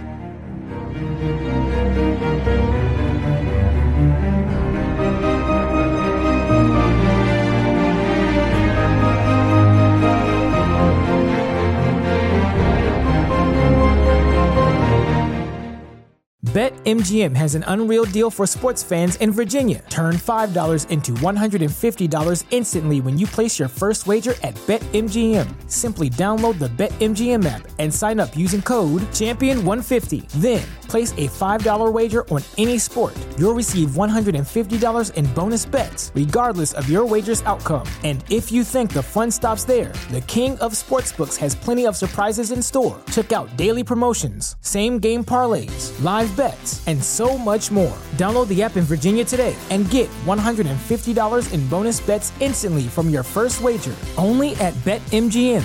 BetMGM and GameSense remind you to play responsibly. See BetMGM.com for terms. 21 plus only. Virginia only. New customer offer. Subject to eligibility requirements. Rewards are non-withdrawable bonus bets that expire in 7 days. Please gamble responsibly. Gambling problem? Call 1-800-GAMBLER. Promotional offer not available in Washington, D.C.